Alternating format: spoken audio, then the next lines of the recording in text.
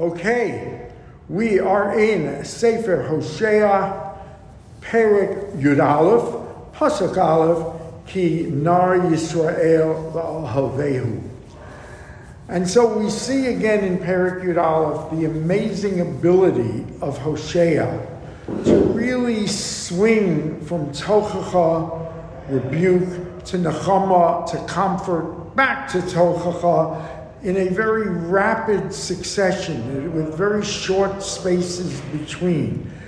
And here, after devastating Prakim on the fate of Ephraim, of the 10 Shvatim, it's a relief to have at least a start of Nechama. But the Perek is more than Nechama. For one, it's going to shift back to Tochacha. But what it does is the Navi feels obligated to provide an explanation as to why the punishment on Ephraim is so severe. It's almost as if they're held to a different standard than every other nation in the world. Why? And for that, you need a little history, and that's exactly what the Navi is going to give us. So we start Pasuk Aleph, Ki Nar Yisrael V'Ohavehu. Yisrael was a nar, a youth, and I loved him, is the Kadosh Baruch Hu speaking. Mitzrayim karasi livni. And when he was in Egypt, when they were slaves in Egypt, I called him my son. We know that when Moshe speaks to Pharaoh to let the people go, the Kadosh Baruch Hu says, let my sons go. So that Kadosh Baruch Hu viewed us as a son. We were a special favorite of the Kadosh Baruch Hu. And that's why the Radak gives a very interesting explanation. Let me read it to you. Ba'odo nar avaso. He loved him while he was still a youth. V'hu b'yoso b'Mitzrayim, and he was in Egypt. Lefichach ani Mitzrayim olav yoser mishah umos. It is precisely because of that I hold him to a different standard of punishment than the rest of the nations. Ki minarosam ahavtiyim, I loved him from his youth, v'hitzaltem miyad oveim, and I saved him from his enemies, v'kasher ovrim al mitzvosai, but when they disobey my mitzvos, it is up to me to punishment. Olai liyasrein, kasher yaraser ishes beno. Just like a father punishes his son. It is that relationship that causes me to do it. He is beloved. It is not that I have it in for him. He was beloved from his youth. Karu lahem kain holchu mibnehem lebalim yizbachu lepsilim yaktirun. So karu lahem, I had Nevi'im shouting out to him, calling to him, guiding him, and the exact proportion, not the exact, but proportionately, as I had them call him to tshuva and to mitzvos, kain hochu mipnehem lebalim. That's how they went to the Baalim, to the other gods. Yezbechu lepsilim, they sacrificed to idols. Yaktirun, they brought ketores to the idols. In other words, as much as I gave them a Navi to guide them, that's how much they turned against the guidance. V'anochi tirgalti le'Ephraim, and I sent to Ephraim, Kacham al zroato, someone who would carry him in his arms or by his arms. Could mean, it is most likely, most Mepharshim say it is Moshe. Some say it's Yoshua leading him in. Some say it's the Kadosh Baruch Hu, that he did it himself. Can I ask a question about the idea that Hashem loved Israel, right? Or particularly Ephraim. Like, do we believe that Hashem loves all people, not Jews and non-Jews too? We believe we're the chosen people. But what about... So, I mean, the implication of he loves us but not others that's a pretty bad implication. No, because he does. In other words, he created them. Right. He created them, and he created them in his image. So no, it's not that he dislikes them, it's that he holds Israel to a different standard for their behavior, for their morality. But no, you'd have to say he loves his creations, he loves humanity. Moreover, with this special messenger sent, there's a wonderful Agadah told that when Yaakov is on his deathbed and is about to bless Menashe, he sees in the future, he's about to bless Menashe and Ephraim, but Ephraim is to get the Bechor. Remember, he reverses his hands and gives Ephraim the blessing of the firstborn. But he also sees that Ephraim is going to be the progenitor of Yerovam. He's going to be the progenitor of Achaz.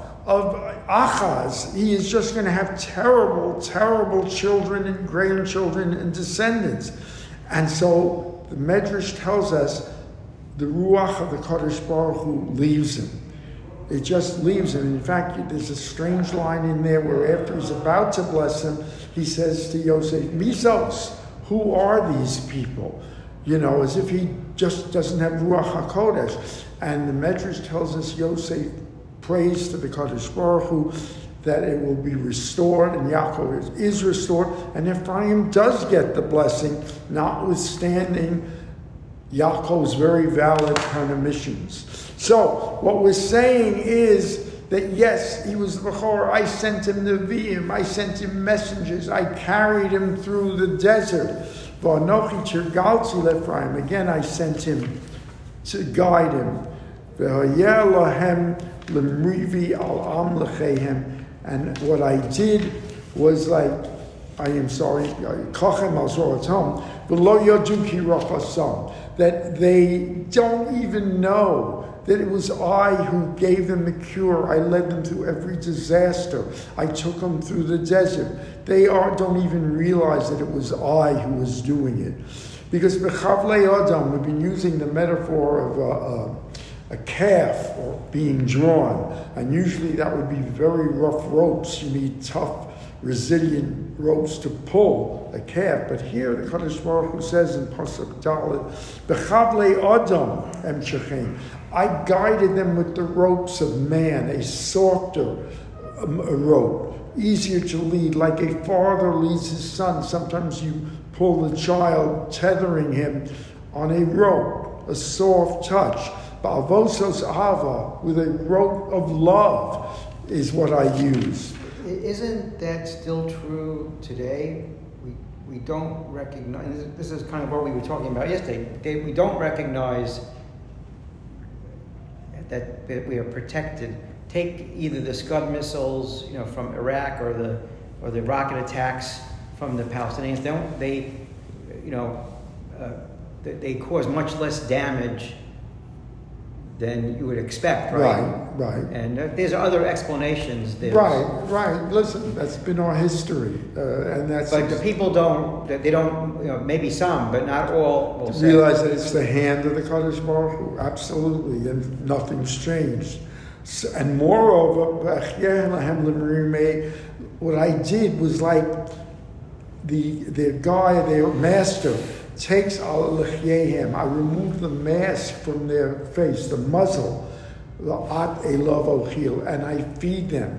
I make sure that they don't even have to go far for their food to search it themselves. In the desert, I gave them the mud. I gave them the quail, without them having to move. I feed them, as it were, and they don't realize any of this. Lo yoshuv el eretz Mitzrayim, and I commanded them. We know there's the command we are not to return to Mitzrayim, and yet they've gone back to Mitzrayim. They've gone back. We saw in that group that rebels against Yirmiyahu. We saw that they go back during the exile. We see later on in history they form a Jewish community in Alexandria that's later massacred. And the question is, it's an Isur in the Torah, you don't go back. And so the question is... But the Rambam... was there. That's the hidden. How does the Rambam go back?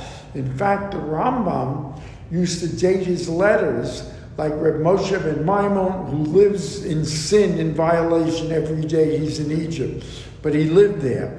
And so some of the Meforshim say you are not to go back the way you left, like we're going to read this week, the Sedra of Matos and Maseh, which delineates the journey they took city by city from Egypt. You don't go back that way. It's sort of an extenuating circumstance. Some say you go back there if it's a business thing, you had no intention of dwelling there. In the Rambam's case, some say it was ba'ones. He was forced to. He was a major physician to the Sultan. He had to stay there. So the answer is there are differences, there are excuses, but the basic Isur exists. But yet you went back. Or, as an alternative, the Asher Himalko, you made Assyria your king. You sought treaties with Assyria. You gave them tax money. You gave them bribes to be your friend. Ashur, you replaced them as the king. Kimane Lashuv. Because Kimane Lashuv is you refuse to return. You refuse to do tshuva. And as a result, they, Ashur, their swords are going to fall on your city, and they are going to devastate your suburbs, the villages without, is Badov. And you are going to consume because of your counsels that you held, the strategies you developed, the courses or the paths you took. In other words, from Avodah Zorah, as Rashi says, and what they did was the strategy to seek help from the other nations rather than the Kadosh Baruch Hu. So you are responsible for your own problems. It was your counsels among yourselves that led to this. Interesting metaphor. The nation is like ambivalent, like vacillating about making tshuva. We see sometimes they're ready, no, not yet. Sometimes they're about to, or sometimes they do it for a short time. They just vacillate in tshuva. The El Al, interesting, this is the expression El Al, but the Supreme Kadosh Baruch Hu, Yikra'u Yachad, the one thing they have in unity is that with their God, with their Supreme Being, no matter what is done for them, Lo Yeromein, they will not give him the credit. They will not exalt him, literally. They don't elevate the Kadosh Baruch Hu for everything. And what they do is they never do the complete tshuva. They're vacillating between tshuva and their lifestyles. I believe the Radak says, "Him sluyim," they vacillate, "Im lo shuv, im lo shuv," whether to return or not return. For lo matzunim tshuva, they just do not do the tshuva to the Kadosh Baruch Hu. And so continues, at the same time, where this is all truth, this is all the fact, they have betrayed me, they do avodah zarah, they do not give me the credit for what I've done, they don't recognize me as the Supreme Being. At the same time, says the Navi, Eich et necha le'Ephraim amigecha Yisrael. How can I give them over? How can I turn them over for destruction? Eich et neh ke'adma asimech chetzoavim. How can I make them like Adama and Soavim? Adama and Soavim, the Meforshim tell us, were two satellite cities with Sodom and Gomorrah when they destroyed Sodom. Interestingly, they're not mentioned in the Torah. But they're like satellites. Can I make them the objects of total destruction? Nepach alai libi, I will not destroy them. But nepach alai libi yachad nichmeru, I will not change my mind and destroy them. Yes, they will be punished. Yes, they will go to exile. But to kill them, no, I will not do. Nichmeru nachamai, my feelings of compassion and pity and just rachamim for them are so great that my insides are in turmoil. Kavayochel, the Kadosh Baruch Hu is saying that. Lo esech haron api. I will not give in to my deep anger. I will not carry it out. Lo oshiv l'shaches Ephraim. I will not change my mind and destroy Ephraim. Ki el anochi. I am a God. V'lo ish b'kirbech kadosh v'lo ovod v'ir. I am a God and I am different from man. The Kadosh Baruch Hu is saying, my anger, my charonaf, need not be expressed immediately. It need not be carried out. I have time to weigh my anger. I have time to give them tshuva opportunity. I am not like man who takes out his anger.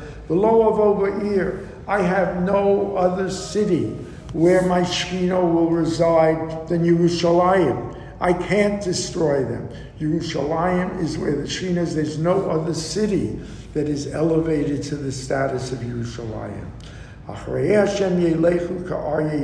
And in the end, they will follow the Kadosh Baruch Hu when he screams like a lion to get them out of their gullus, to frighten the other Amim. So,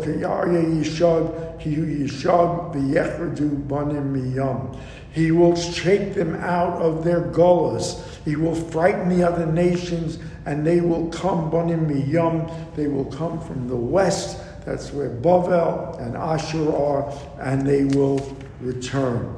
Yechradu kitzipori Mitzrayim. They will be like the bird over Mitzrayim, v'chiyona, a dove me'eretz Asher, a dove over Asher. Interesting, the difference between the ornithology there as to which bird is because a dove flies longer distances, and you'd have a longer distance from Bavel and Asher than you do from Egypt. V'hoshavtem al batehem nom Hashem. I will return them to their land. Again, a wonderful message of Nechama. In Yirz Hashem, we will continue Monday 8:45. We have just 3 prakim more to go in Hoshea. Make sure you're there 8:45 a.m. Ad Kan.